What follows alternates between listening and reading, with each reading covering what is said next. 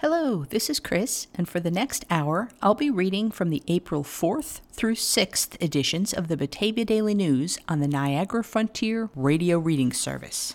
Let's start with news. Fire levels Strikersville barn. Brian Quinn, Strikersville. Wyoming County investigators Monday were looking into cause and origin of the blaze that destroyed a Holland Road barn that morning. The unattached barn collapsed during the fire, but no people or animals were inside, Wyoming County Fire EMS Coordinator Bill Stryker said. A 2.5-story house at 369 Holland Road was damaged, but did not catch fire. Property owner Carolyn Raisin can still live there, Stryker said. Strikersville Fire Chief Eric Kirsch was the first on scene, Stryker said. It was a totally involved structure fire, the fire EMS coordinator said of the 40-foot by 60-foot barn. It went to a third alarm quickly. The house was about 100 feet away. The original call about the fire came in at 7:16 a.m. Kirsch got to the scene about 5 minutes after being dispatched, Stryker said. The downstairs was going to be a shop, and the second floor was going to be a living area. It was nearing completion. There was a 2,400 square foot apartment above it, he said. Heat melted the siding on the house that was closest to the barn. They were able to cool the house down at the same time as applying water to the fire, Stryker said. He said it took about 2 hours to get the fire under control. The equipment lost in the fire included a large number of tools, a 1953 Chevrolet pickup truck, and a four-wheeler and UTV that were side by side. A passerby called it in.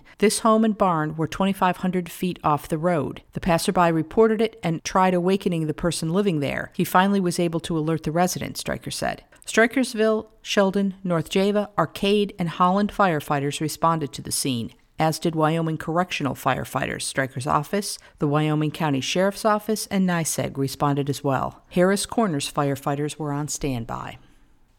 Thunderstorm shatters tree in Pavilion. Ben Beagle.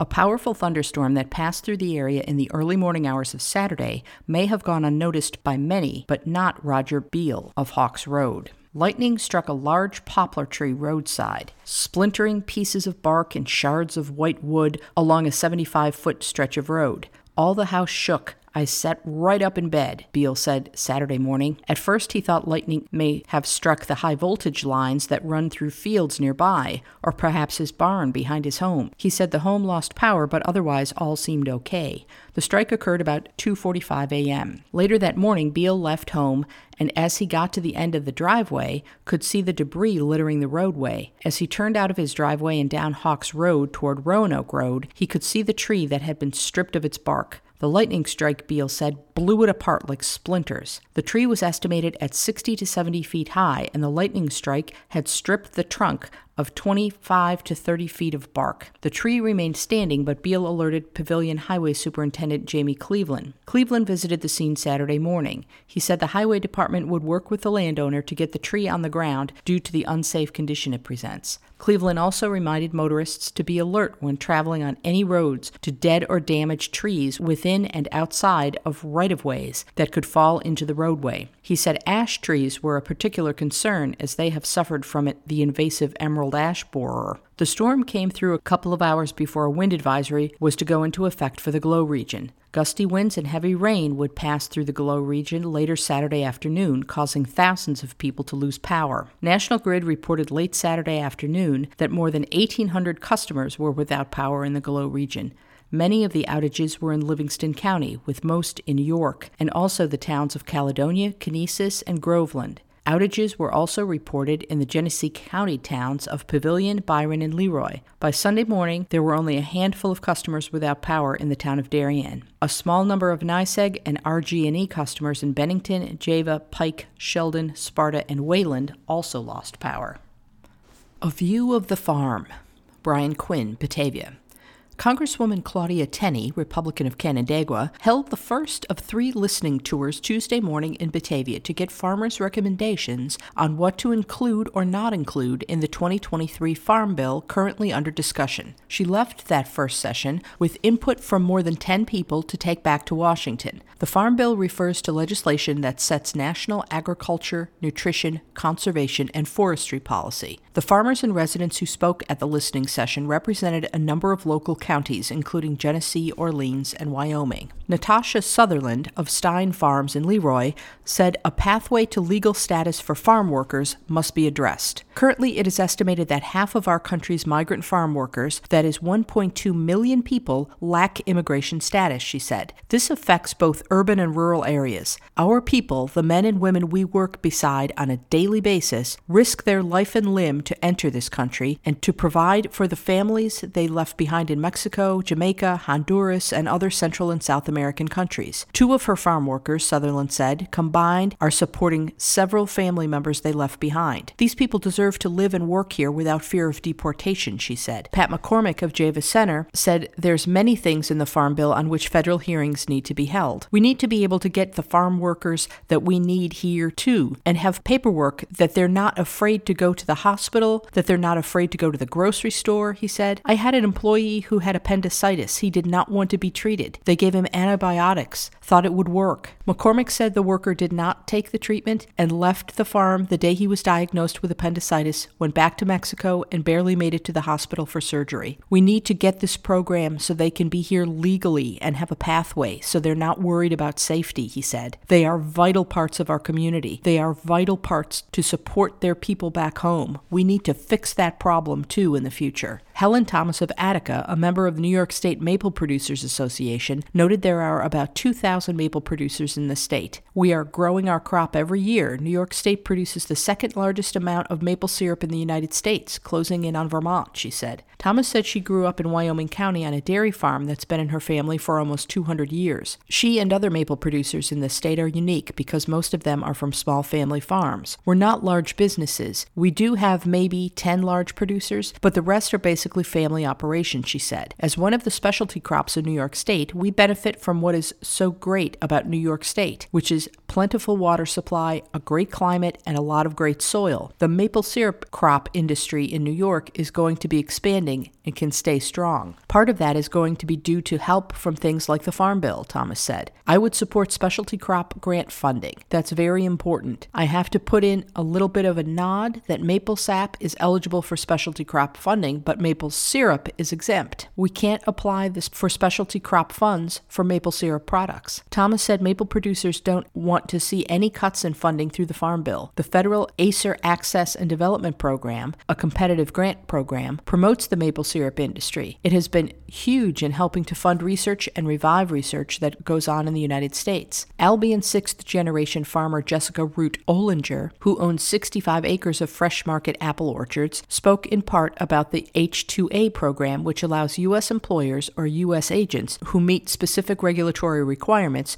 to bring foreign nationals to the United States to fill temporary agricultural jobs. She said in the last 2 years, the H-2A process has become more time-consuming, aggravating, and expensive. Root Olinger said she petitions for 8 visas for workers. Today, my average cost is close to $1,000 each. This includes hiring a consultant to navigate the program forms and process, multiple agency visa fees, and inbound travel, she said. The cost is before my yearly expense lines of payroll at the adverse wage rate. Farmers are being told there could be an additional yearly $600 asylum fee attached to each visa, the Albion farmer said. We employ for the most part the same workers year after year. In 10 years, I could be paying $6,000 in asylum fees on one worker, she said. What does that get me or the employee? Nothing. Root Olinger's request to Tenney was to go back to Washington, D.C. and look at the rules and regulations for the H-2A program that have not been reviewed in decades. Tried to tie up loose ends so agencies are not introducing their own versions of these laws.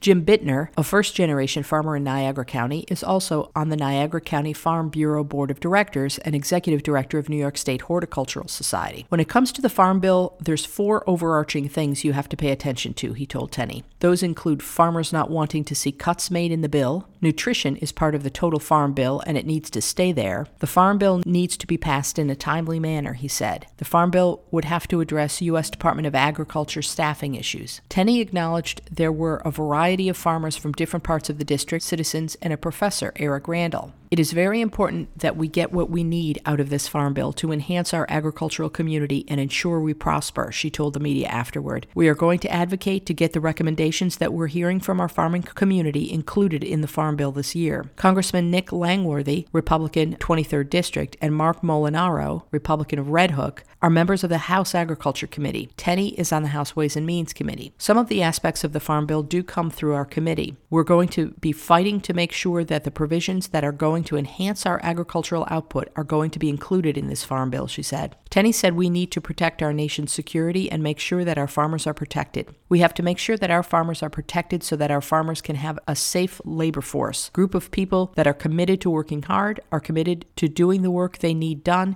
and also having coordination in the most cost-efficient way to provide some of the Visa's H-2A program so we have agricultural workers with the least amount of cost to farmers because they're up against a lot of costs. Tenney noted the concern brought up during Tuesday's tour about some of the costs imposed on having foreign workers on the H-2A program, having to send them back to their country and redo the process with visas. We want to make sure the farmers are protected by New York State and the federal government, that they have people coming back who don't have criminal records, who are good workers, and will be not only productive, but will not have any harm to our society or communities. Opioid testing gains support. Brian Quinn, Batavia. After some discussion with Public Health Director Paul Pettit, County Human Services Committee members agreed to support hiring a company to do lab services to test wastewater for opioids. In a meeting last month, the Ways and Means Committee referred a resolution to hire BioBot Analytics, Inc. for $1,000 per site per month to test wastewater in sites in Leroy and the city of Batavia. The money would come from opioid settlement funds. The proposed resolution would go back to the Ways and Means Committee meeting this Wednesday. If supported there, it would go to the full legislature for approval. This is a passive way where we can monitor, obviously through wastewater, Pettit said. We don't see really the true scope of what's going on when we just look at overdoses per se. We've got to start collecting some data, start to build what that looks like, and then once we get enough, we start to see the trends. The health department will be able to establish a baseline of the amount of drugs it is seeing in the wastewater system at any given time. When it sees spikes in the amount of drugs being found, it can put that information out to the public. If it sees chemicals such as xylazine or more fentanyl, for example, we can put out releases that say, be aware, there's something we're seeing in our system that could be more reactive and cause more overdoses or overdose deaths, Pettit said. Legislature Vice Chairwoman Mary Ann Clattenburg said this is a lot of resources for the county to put toward looking for a problem it already knows it has. Yes, the problem is here, but again, we can't track and understand the way it's moving through a community, so we get spikes, Pettit said. For example, in 2021, we were down in overdose deaths. Last year, we spiked back up again. We don't know why. We had 9 in 21 with 1 pending still. We had 9 in 22 with 13 pending. The more information the department has, it can use that information with substance abuse agencies and law enforcement agencies, the public health director said. Where are we going to get to the point where we're going to see education back in schools again, Clattenburg asked. I think it used to be much more rigorous than it is now. I think when we let that piece of it go, we're rolling it back now. Pettit said he agreed that there should be more education. The opioid task force has had school representation at its meetings. COVID has sidetracked a lot of that, and we're trying to get back a lot of those meetings into focus work groups that were focused on these issues, he said. We're doing a lot of work. We were trending down significantly with our overdoses and overdose deaths, and unfortunately, we did see a spike again last year. So we're trying to understand that, and this, the lab services, just gives us additional data to help understand what's happening in the community in real time. Legislature Chairwoman Rochelle Stein asked whether in testing, drugs would be identified in the wastewater and whether a measurement of the drugs are as a percentage. It's identifying them. It's showing it's there, but it's also giving us a rate. It gives us an understanding of what's going on, he said. As that rate or the volume goes up, we know there's more drugs in the system that we'll be able to capture in the analysis. With the proposed wastewater site testing to be done in the city of Batavia and in Leroy, which have the county's largest population centers, Pettit noted, Stein asked, do you see that we would be able to expand this to our other wastewater treatment sites? Pettit said he sees that happening. It's not being done anywhere that we know of, even in New York at the moment. There's a lot of counties that are looking to use the funds for a similar purpose, he said. We would try it out a little bit, see how it goes. goes. Depending on the value of the lab services, the health department would recommend continuing with it. If we're finding that it's not helpful, if we're not seeing the type of data that we like to see, then we could suspend that too down the road because that's a contractual arrangement. Committee member John DeLeo asked whether the testing would be for drugs that have been ingested as opposed to those flushed down a toilet. It'll capture all of them, but my understanding is the lab can actually differentiate between the two of those, so we can actually see and get those types of analysis out, Pettit said. $841,000 in state funds set for Genesee County.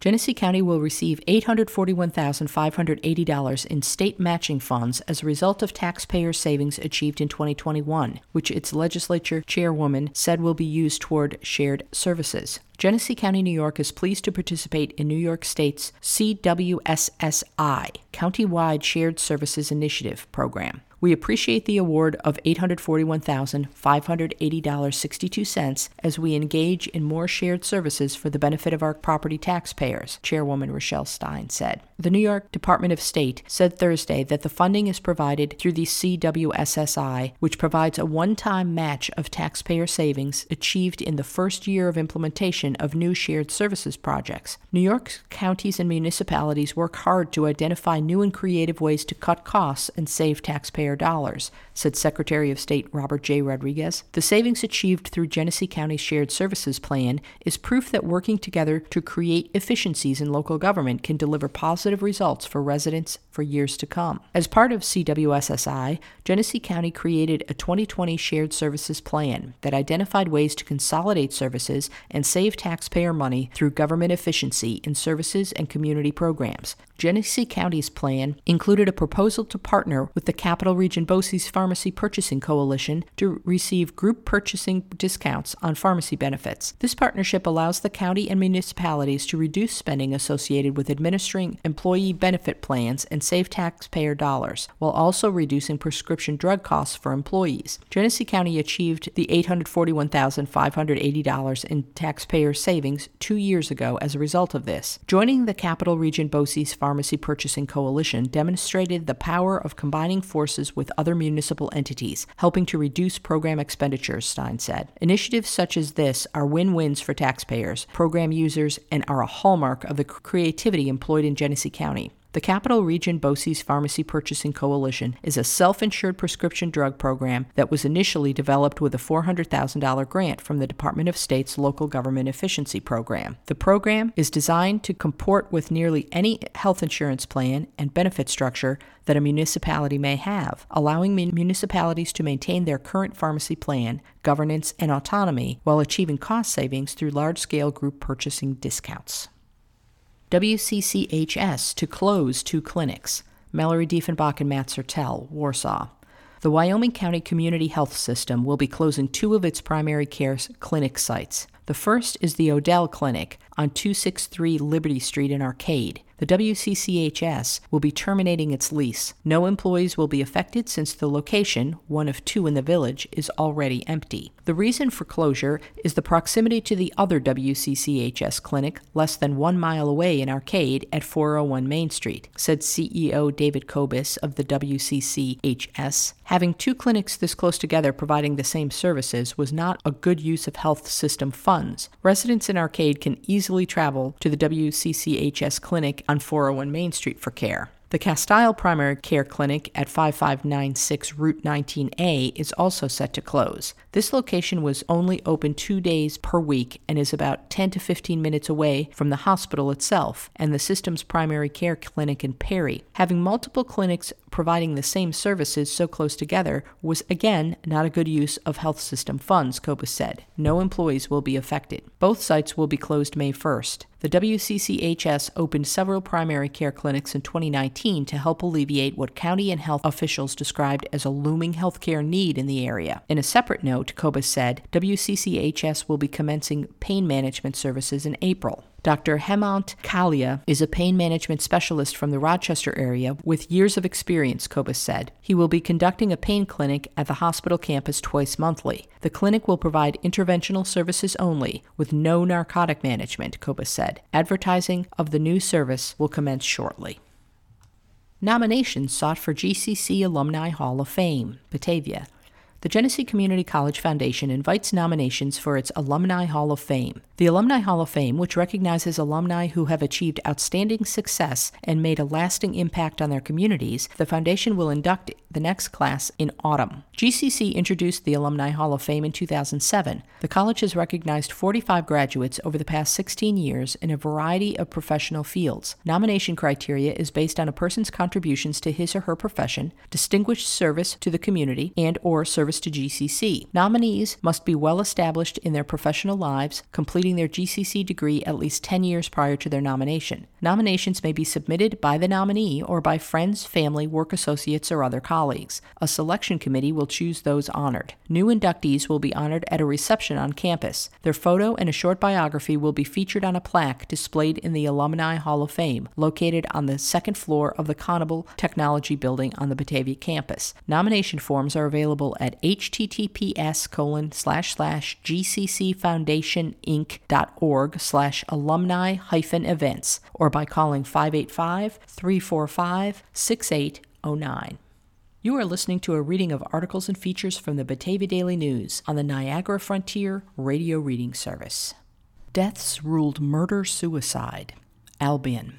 The county sheriff's office is investigating after a report Sunday of a suspicious vehicle led to discovery of a murder-suicide. The vehicle was parked in an orchard about 75 feet off Kendrick Road. Upon further investigation, 2 people were found deceased in the orchard about 400 feet from the vehicle, Sheriff Christopher Burke said Wednesday. The 2 people were identified as Henry Frank Spoon, Jr., 39, and his son, Sean Spoon, 14, of Lockport. Based on the evidence at the scene and the investigation thus far, together with the findings of the Monroe County Medical Examiner's Office following the autopsies of the 2 individuals, Henry Spoon shot his son Sean in the head with a rifle and cut his throat with a knife. Henry Spoon then attempted to cut his own throat and then turned the rifle on himself, shooting himself in the head, Burke said in a news release. The Orleans County Sheriff's Office is continuing to piece together the history of events leading up to this tragic incident. Burke said his office is working with several agencies on this investigation, including the Orleans County District Attorney's Office and the Major Felony Crime Task Force, the Lockport Police Department, the Niagara County Sheriff's Office, the New York State Police, and the Monroe County Medical Examiner's Office. Burke asks that anyone with information regarding this incident call 585-589-5527 and ask for investigator Colonna, Pahuta, or Marcille. Students have Chancellor's ear. Brian Quinn, Batavia. State University of New York Chancellor John B. King, Jr. took some input with him when he left Genesee Community College campus Wednesday morning. In part, he talked to students about whether they were enjoying their experience at GCC and how things could be improved. Students talked about the relationships they have with faculty and staff. They talked about sports. They talked about the sense of community, King said. That was really good to hear. On the other hand, there were challenges, such as transportation and the ability to get from the residence buildings to downtown stores and restaurants. They also talked about some gaps between the students who live on campus and the students who don't live on campus, and making sure there are activities that keep the students who don't live on campus engaged in the campus community, King said. The SUNY system continues to think about how to support community colleges, the chancellor said while he was at Batavia. We know we have to address transportation as an obstacle for students. For some students, transportation challenges even lead them to not complete their education, he said. One of the things we're hoping for with the state budget is that there will be resources that we can use to address basic needs and security issues like housing. For some students, it's transportation. Other students, it's food insecurity. Other students, it's child care. Those are issues across the system that we want to try to tackle. King noted that Governor Kathy Hochul proposed a $75 million fund to make sure campuses are creating programs that are well matched with local workforce development needs. The fund is to help students not only start college, but finish it. We're hopeful that that will be a resource that places like GCC will be able to take advantage of, he said. There is also discussion in Albany about the funding level for community colleges. The governor proposed essentially ensuring that community colleges will at least get what they've gotten previously. The Senate and Assembly Both proposed additional funding for community colleges, so we'll see how that plays out. On the visit to GCC, King was asked what the chancellor does. He told students the chancellor is responsible for supporting the presidents of the 64 community colleges. He also has to advocate for the SUNY system with Hochul and the state legislature, get resources for the campuses and distribute them, make sure schools follow civil rights laws, and follow responsibilities to students. When they met with King before he toured some of the campus, students talked about issues such as transportation, civic engagement and leadership, and being taught about government and available mental health services. The topic of diversity also came up when King met with students. State Senator George Borrello, Republican of Sunset Bay, was also there for the discussion with the students.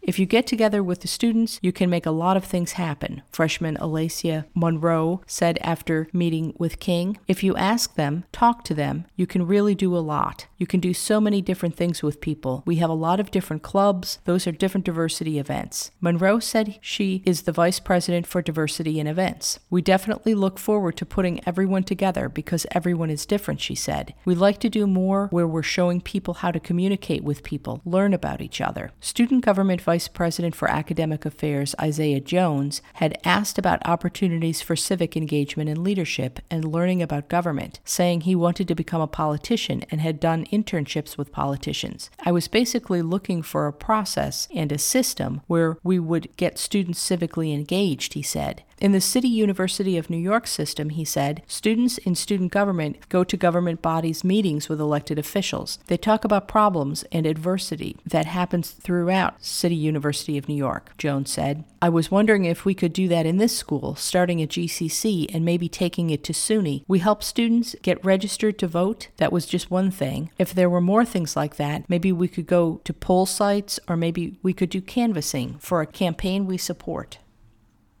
Obituaries. Tuesday, April 4th. Nancy Kritis Poblocki, 58, of East Bethany. Kathleen Marie Strollo, 78. Alan L. Hansen, 92, formerly of Stafford. Rose E. Kajolka, 78, of Corfu. Carol Rusek, 98, of Batavia. Howard W. Hobbin, 85, of Byron. Margaret Mary Peggy Lutz, 87, of Elba. Norman P. May, Jr., 66, of Hermitage. Richard B. Dick Nichols, 81, of Batavia. Wednesday, April 5th. Jeffrey A. Staler, 56. Timothy Lee Sanner, 54, of Pembroke. Donald Sosi, 85. Thursday, April 6th. Donald J. Moynihan, 94, of Syracuse, formerly of Batavia. Now some upcoming events.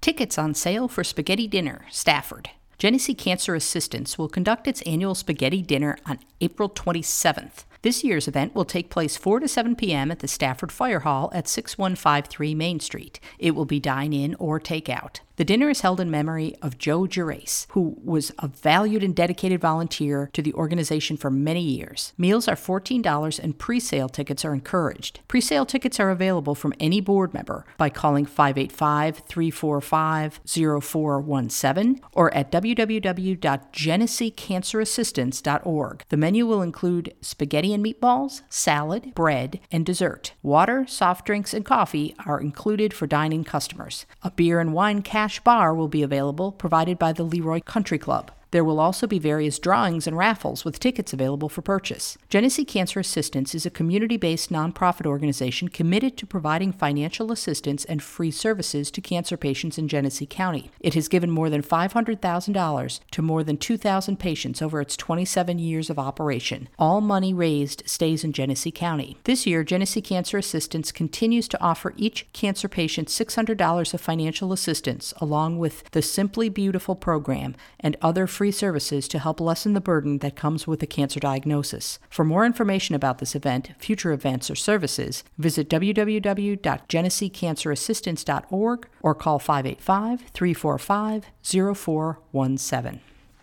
Civil War Roundtable to discuss Sherman Pavilion, The Genesee Valley Civil War Roundtable has set its first meeting for this year. The meeting will take place 7 p.m. April 19th at Pavilion United Methodist Church at the corner of Routes 19 and 63. The guest speaker is history professor Derek Maxfield of Genesee Community College. Maxfield will be talking about his new book, Man of Fire, which tells the story of William Tecumseh Sherman. Copies will be available to be signed. Polish Falcons to mark Dingus Day, Batavia.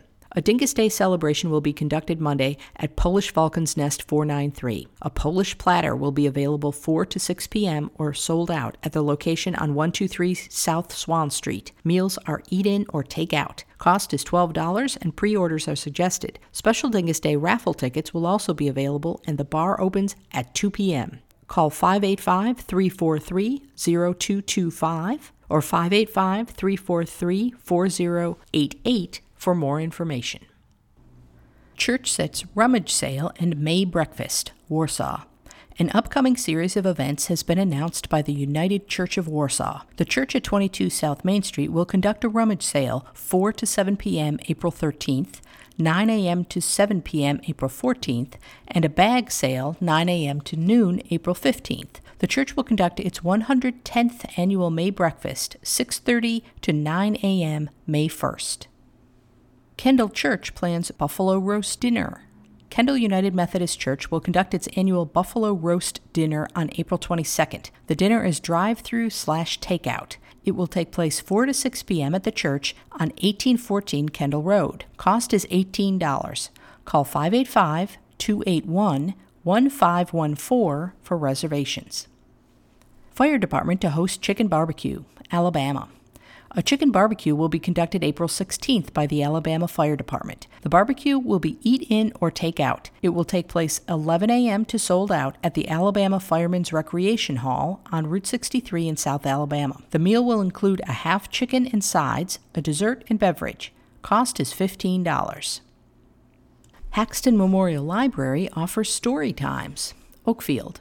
Preschoolers from 2 to 5 years old are invited to a morning of activities, stories, rhymes, songs, and a craft each week at Haxton Memorial Library. The library is located at 3 North Pearl Street. Preschool story time takes place 10:30 a.m. Mondays in the children's room. The Haxton Library's talented Mrs. J fills story time with fun for preschoolers, with each program centered around a theme like holidays, animals, colors, pets, seasons, or special events, library officials said in a news release. The colorful children's room is described as the perfect setting, and it invites children to explore the other activities and materials available at the library. Haxton Memorial Library also offers baby story time at 10 a.m. Saturdays.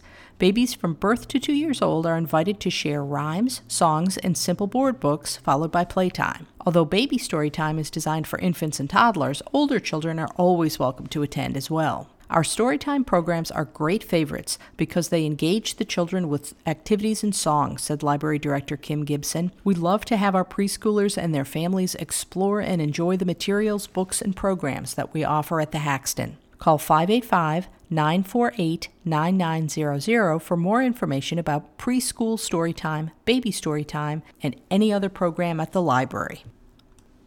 YWCA plans Inspiration Lunch. Brian Quinn, Batavia.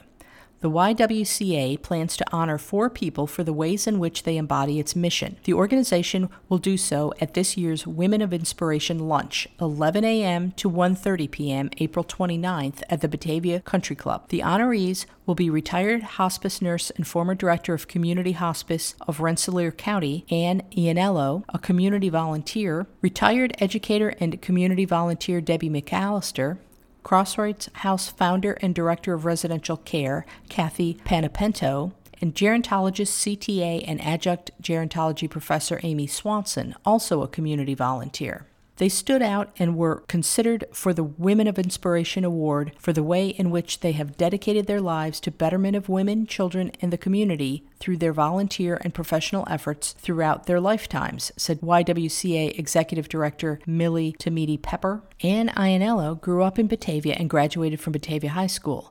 She and her husband Rick retired and moved back to Batavia in 2017. Anne started volunteering at Richmond Memorial Library. She delivers library materials to several older adults at Washington Towers who are unable to travel to the library. She has developed relationships with the people she serves and has genuine concern for their well-being, the YWCA wrote in a press release. At least once a quarter, she comes into the library and calls 30 to 45 program participants who have long overdue materials and or whom we haven't heard from in a while. This serves as a friendly welfare check, as well as prompting service to individuals who may not remember to contact us for another delivery and pickup, and also helps with the monthly Friends of the Library book sale, it wrote. For her service to the library, Ianella received the 2022 Friend of the Year Award by the Friends of the Richmond Memorial Library. Prior to focusing on her family, Debbie McAllister taught special education for Genesee, Wyoming, Bosse's, and Leroy Central School. She also worked as a SEALTA coordinator at Genesee, Wyoming, Bosse's. She finished her career as a student-teacher supervisor for SUNY Geneseo, monitoring over 300 student teachers who have stated they found her so inspirational. She was a member of Genesee County chapter of Delta Kappa Gamma, an organization for outstanding women educators. She launched Books and Bibs for Babies, adopted by Richmond Memorial Library, and the financial support of Kiwanis is still active today. McAllister is active in her church, Burgeon Evangelical Presbyterian Church, where she has been a deacon for 6 years. Kathy Penapento is a registered nurse and certified end-of-life doula who has worked in end-of-life care for more than 40 years. She identified a need within the community for a home where individuals could reside in their final stage of life, said Stephen Johnson, president of Crossroads House Board of Directors. In 1998, she founded Crossroads House to fulfill this need. Director of Resident Care and End-of-Life Doula Services, Penapento also serves on the Crossroads House Board. Kathy opened Crossroads House with the philosophy that admission is free of cost and based solely on need, regardless of religion, age, sex, race, creed, economic status, or other distinctions, Johnson wrote. This driving force of hers will assure so many more will experience her mission to help you live your best life until your last breath. Genesee Community College Professor Emeritus Christine Belanger said she has known Amy Swanson for almost 25 years. She said Swanson's early life was characterized by considerable trauma. Swanson's mother brought her to Western New York after fleeing an abusive relationship in Oregon. After graduation from SUNY Fredonia, Amy married Garth Swanson and they started a family. Their first son, Anders, was born in 2005. The Swansons learned Anders had brain cancer. He survived and is cancer-free. Through it all, she found time to advocate for others, whether it is the Stroll for Strong Kids, Camp Good Days and Special Times, etc. Her husband passed away from colon cancer in January 2022. She now works at Bosse's with some of its most challenging students that have been removed from traditional classrooms. Tickets are $35 each. They are limited to the first 150 people and may be bought through April 15th. To get tickets, visit ywcagenesee.org or make a check out to the YWCA of Genesee County and send it to 301 North Street, Batavia, New York, 14020. Crime. Man gets prison for patrol car crash. Scott DeSmit, Warsaw. A Perry man was sentenced to a state prison term for being high on drugs and alcohol when he drove into a Wyoming County Sheriff's deputy patrol car. Edward S. Marzicki, 61, was sentenced Thursday in Wyoming County Court to 16 months to 4 years in prison with 3 years of post-release supervision by Judge Michael Mahoon. Marzicki pleaded guilty in December to aggravated vehicular assault after he waived indictment on charges of aggravated vehicular assault, driving while impaired by drugs and alcohol, reckless driving, moving from a lane unsafely, and 2 counts of speeding. Marzicki was seen driving erratically east on Route 78 about 2:30 p.m. September 29th. Deputy William Asquith was parked on Eddy Road at Route 78 intersection. He was observing traffic when Marzicki lost control on a curve. Marzicki's vehicle went off the shoulder and continued through a grass field. It then crossed onto Eddy Road and struck Asquith's patrol car at a high rate of speed, deputies said. The impact spun the patrol car 180 degrees. Marzicki's vehicle came to rest in a cornfield. Asquith was taken by Mercy Flight to Erie County Medical Center for treatment. He was released later that night. Also in county court Thursday, Austin M. Gardner, 24 of Painted Post, pleaded guilty to third-degree criminal sexual act, a Class E felony. Gardner waived indictment on charges of first-degree criminal sexual assault, sexual misconduct, menacing, and criminal contempt. He is to be sentenced June 16th. John Regal of Warsaw was sentenced to 6 months in jail and 5 years probation for second-degree assault during a domestic dispute. Michael Strobel, 43, of Buffalo, was sentenced to 5 years probation for possessing meth and 3 years probation for driving while impaired by drugs. Seth Greenhour, 20, of North Collins, was arraigned on an indictment charging him with third-degree grand larceny and second-degree criminal mischief. He allegedly smashed all the windows in a house in Attica and stole numerous items from the house, along with dumping garbage on the McGrath Road property in January. Impaired driver concealed crack cocaine. Avon. A Wyoming County man is facing felony impaired driving and other charges after a traffic stop on Route 390, Livingston County Sheriff's deputies said. Ronald B. Sakanowski, 37, of Silver Springs, was stopped March 24th by Deputy Jason Page for an alleged traffic violation. Page suspected Sakanowski was under the influence of something other than alcohol. Field sobriety tests were conducted and Sakanowski was taken into custody while driving while ability impaired by drugs. Sakanowski was taken to the sheriff's office substation in Lakeville for a drug evaluation. It was allegedly determined he was under the influence of a stimulant. A records check also revealed Sakanowski had a prior DWAI by drugs conviction in 2018, which made the latest arrest a felony. Sakanowski was taken to Livingston County Jail for processing. While preparing to move Sakanowski into the jail, deputies allegedly discovered he had concealed crack cocaine on his person while being pulled over. Sakanowski was charged with felony DWAI by drugs, felony tampering with physical evidence, 7th-degree criminal possession of a controlled substance, and additional traffic violations. He was committed to jail without bail. Sakanowski had previously served time in state prison for 3rd-degree burglary and 4th-degree grand larceny auto. He had most recently been released on parole in October 2018. The terms of his parole had expired in March 2022, according to the State Department of Corrections and Community Supervision. Cushman pleads in vicious assault. Matt Sertel, Warsaw.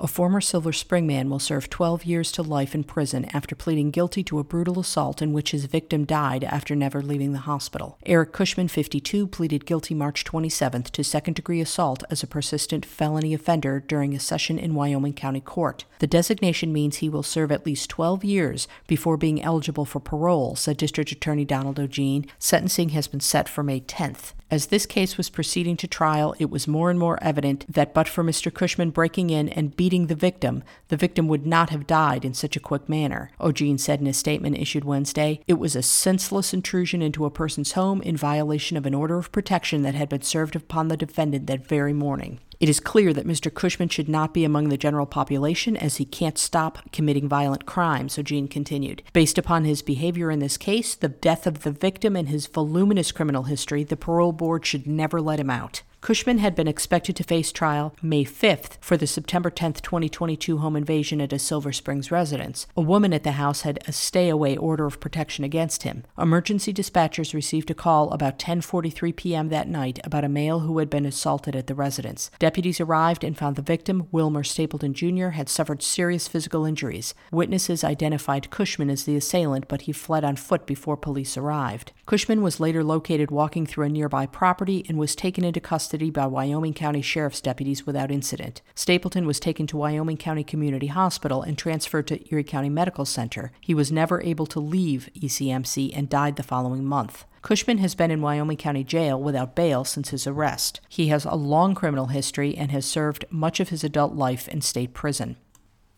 Man arrested on fugitive warrant. Matt Sertel, Warsaw.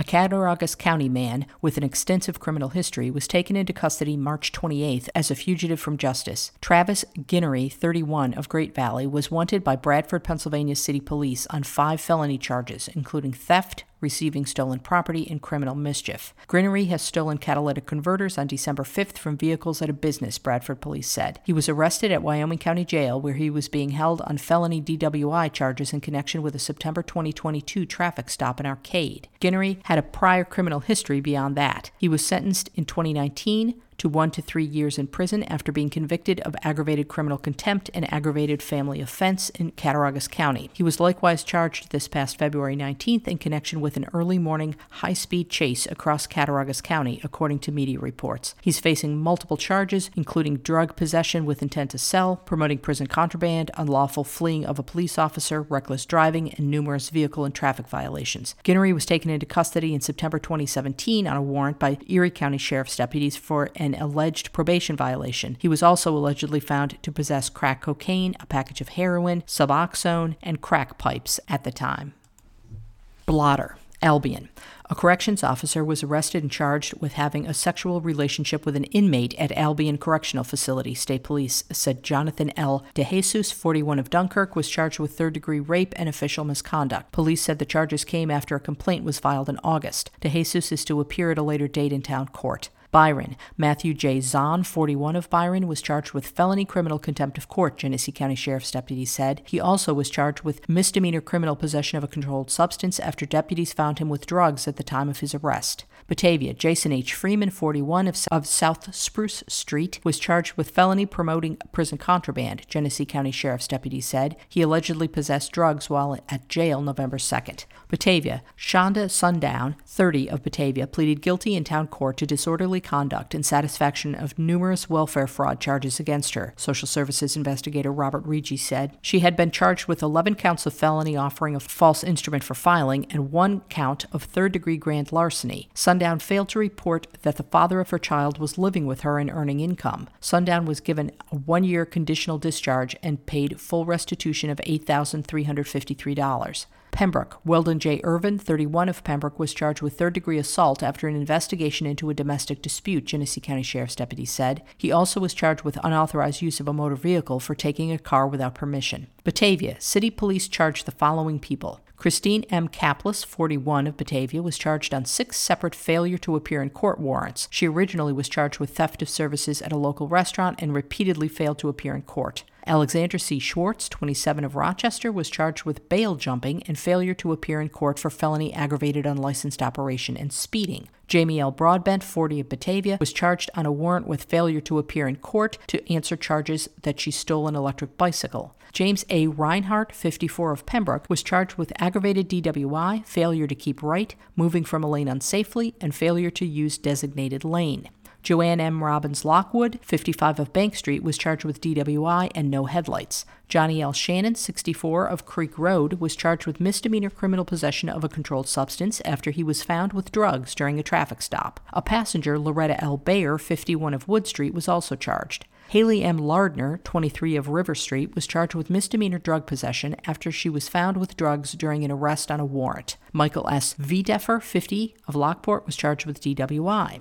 Medina. Village police charged the following people. Edward Alice Jr., 24 of Lindenville, was charged with reckless endangerment and criminal possession of a weapon. William J. Allport, 29 of Albion, was charged with DWI, speeding, and visibility distorted by broken glass. Austin A. Heidemann, 25 of Medina, was charged with petty larceny. Samantha L. Vencheri, 32 of Medina, was charged with criminal possession of stolen property and petty larceny. Warsaw. Katie Day, 37 of Warsaw, was charged with felony criminal mischief for allegedly damaging a computer tablet at county jail, deputies said. She is to appear at a later date in town court. Leroy. Nicole F. Boggs, 43 of Brockport, was charged with second-degree burglary, state police said. She was charged after an investigation into a March 15th house burglary. Batavia. 2 people were charged with felonies after an investigation into shoplifting, state police said. Jason S. Hall, 33 of Medina, and Terry L. Deputy, 34 of Albion, were charged with 4th-degree grand larceny and 4th-degree criminal possession of property. Batavia. David E. Bragg, 36 of Medina, was charged with criminal impersonation and identity theft, state police said. He is to appear at a later date in town court. Eagle. A Bliss woman was charged March 28th with unauthorized use of a motor vehicle, Wyoming County Sheriff's deputy said. Christine R. Height, 33, took a vehicle from a person's residence without permission and drove to Buffalo, said deputies Daniel J. Kemp and Kyle Murray. She is to appear Monday in town court.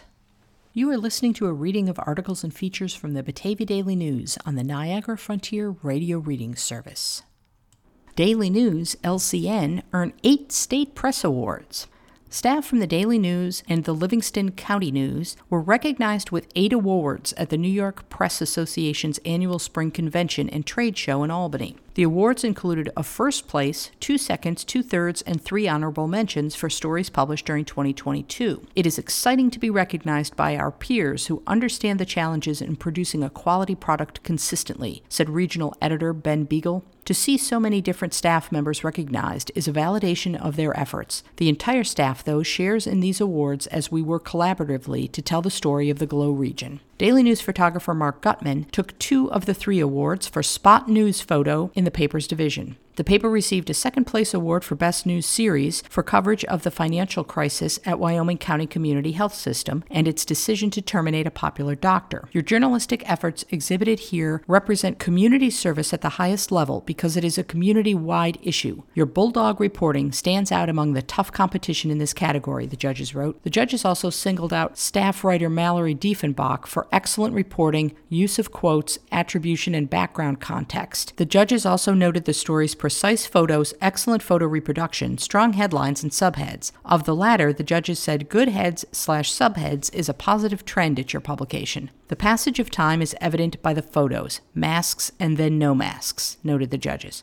Awards were presented to the Daily News and Livingston County News for first place, Mark Gutman, the Daily News Spot News Photo for a fire at a historic Washington Avenue home in Batavia. The judges praised Gutman's ability to document firefighters in action, especially with the flames hot. Second place, Brian Quinn, Matt Sertel, Ben Beagle, the Daily News Spot News, for coverage of the Mercy Flight helicopter crash in a farm field in Elba, and Mallory Diefenbach and Matt Sertel, the Daily News, Best News/Feature Series for a collection of stories about the financial crisis at Wyoming County Community Health System and its decision to terminate a popular doctor. Of the Mercy Flight crash coverage, judges said, this package is very well researched, written, and organized. Third place, Margaret Lee, Ben Beagle, Matt Sertel, the Livingston County News, Spot News coverage for the tornado that damaged a farm and other locations in Java. Mark Gutman, the Daily News Spot News Photo for a car carrier fire in Pavilion. The tornado coverage, an interesting package that rises above traditional spot reporting on a storm, the judges said. The car carrier fire was a powerful moment and a right-sized image, according to the judges. Honorable mention, Ben Beagle, the Livingston County News, feature photo of Caledonia artist Bill White painting a mural on the side of Cozy Kitchen. Mark Gutman, the Daily News sports action photo from the Attica Rodeo, and Brian Quinn, Scott DeSmit, and Mallory Diefenbach news or feature series for coverage of the Reawaken America tour in Batavia. Of the Reawaken America coverage, the judges said excellent reporting by all involved, puts the local face on the national issue. Excellent use of quotes and attribution all the way around, the judges said. The photograph of Bill White was shot at a low angle with a cell phone placed on the sidewalk. A very solid photo shot from an interesting angle, wrote the judges. Gutman's photograph featured a competitor in the bareback riding event trying to stay atop the horse. Good action. Love the hat flying off and the way the rider's legs match the horses, wrote the judges. The New York Press Association's Better Newspaper Contest is one of the largest and widely recognized newspaper contests in the state. The contest features 70 categories covering the editorial, advertising, and circulation efforts of New York State's daily and weekly newspapers. Newspapers from around the state compete for the awards, which are presented in divisions based on circulation so that newspapers compete against similarly sized newspapers. Entries this year were judged by members of the Colorado Press Association. This year, 154 newspapers submitted 2,657 entries to the Better Newspaper Contest. Celebrating their accomplishments is something newspapers don't do often enough, NYPA Executive Director Michelle Ray said in a news release. Newspapers create a brand new product on a daily or weekly basis, 52 weeks a year. They work on tight deadlines with small staffs, covering local government, breaking news, sports, business, entertainment, and more. Receiving recognition from their peers in another state is affirming and energizing. We salute them for the top quality, important work they do. NYPA, established in 1853, is made up of weekly and daily newspapers in New York State. Bringing on the bunny. Mallory Diefenbach, Bergen.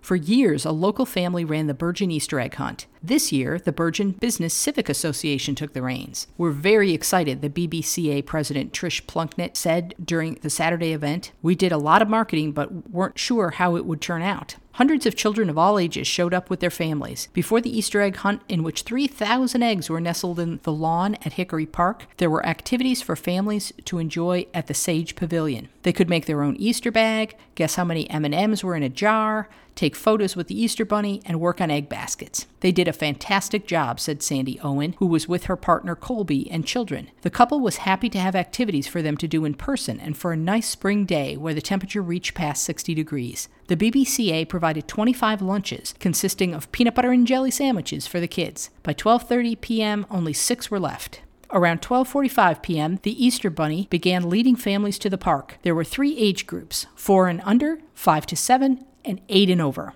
Each child could get 10 eggs, and each age group had 4 golden tickets hidden inside for a prize. All other eggs had candy, such as Kit Kats, hidden inside. On the hunt for eggs in Medina, Mallory Diefenbach. Darting to and from the large display windows on Medina's Main Street, children eagerly looked for golden Easter eggs hidden in plain sight. Saturday was Medina's Golden Easter Egg Scavenger Hunt. There were 12 golden eggs in the windows of the downtown merchants. Kids were encouraged to write down the location of each to enter to win a chocolate prize from Della's Chocolate and a play pass for AJ's Playdate. There were also 5 eggs hidden in high locations. Writing them all down in addition to the 12 golden eggs entered into a chance to win 2 play passes to AJ's Playdate and a certificate for a dozen cookies at K-Snick Cookies. "We found one already in a skeleton's mouth," Fiona Oakes, 9 of Medina, excitedly exclaimed. Walking down the street with her younger sister Eleanor, 5, and father, Chris Oakes, the 2 girls declared their intention to win the chocolate prize. Phoenix Konisny, 6 of Medina, was hunting with his sister Dahlia, 3. The duo had already found 2 eggs. "It's challenging," Phoenix said. Set up in the small park where the Easter Bunny visited later in the day, Amanda Croning, children's director for One Church, had a small wheel kids could spin for prizes. This was the second year the church had games set up. Team Regi pitches winning game plan. Brian Quinn, Bergen.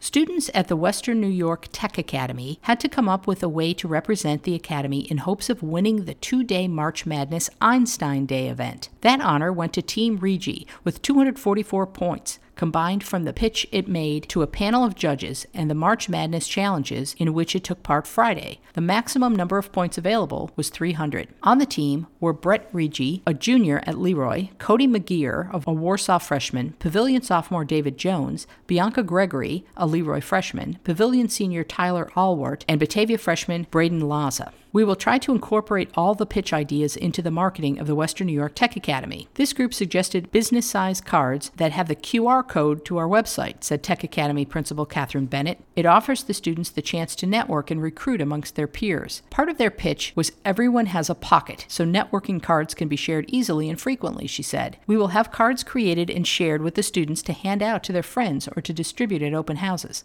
Einstein Day is typically once a month, but because March is a long month in schools, there were 2, Bennett said. March 10th was our first, part 1 of 2, when they started their preparations for their pitches. This past Friday being the culmination of their hard work," she said. The pitches by the 6 teams were 5 to 8 minutes long. They were made to a panel of qualified judges. While one team was making its pitch, the rest of the teams were participating in a March Madness competition, competing in various games, puzzles, and problems throughout our wing, earning points to supplement their pitch scores. Our first March Einstein Day, the students were given all the research materials, everything about Western New York Tech Academy that we could provide for them or they could find, either online or pamphlets and brochures, everything we have. They did some research and the teams all came up with a unique marketing idea on how we could market the Tech Academy," said Bennett. Among the groups was one that included Tech Academy students Avon Central School senior Ben Terramino, Caledonia Mumford senior David Tetrault, Geneseo freshman Cameron Canoxio, Byron Burgeon sophomore Jeremiah Cicatelli, and Batavia freshman Kendra Sanders. "Our recruitment plan is to be able to visit every school and give a detailed presentation on what the days at Western New York Tech Academy are going to be like," Terramino said during the group's presentation to judges. "We want to be the ones controlling the message. We don't want to go there and have them tell us, we have to say this or we have to say that. Our presentation is going to include students working on projects, teachers helping our students out, and all the available pathways that we have through our program." They would market the Tech Academy to 8th and 9th graders, but would accept sophomores through seniors who want to see the academy, the team member said. A student would need to have consent from a parent to see the Tech Academy. "The student makes the final decision when it comes to analyzing the information given," the group said.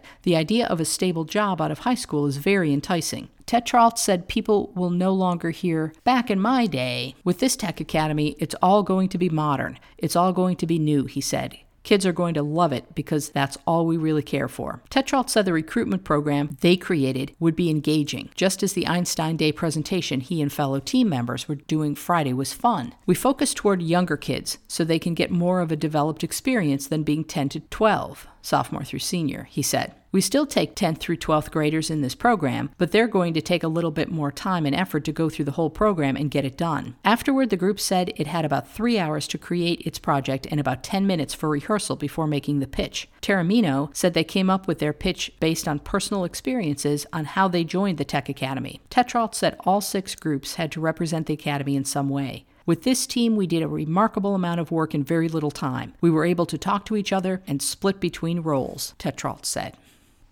Batavia Lions Club aims for bike program.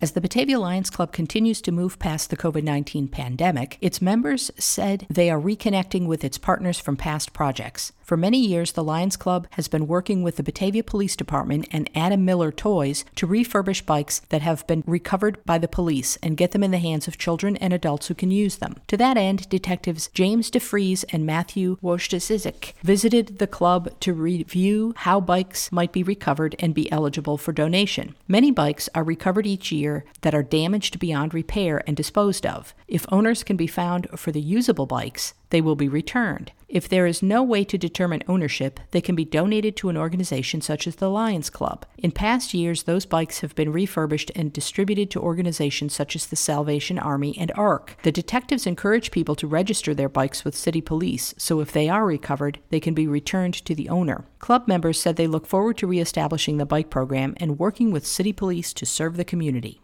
You've been listening to a reading of articles and features from the April 4th through 6th issues of the Batavia Daily News. Your reader has been Chris. Thank you for listening.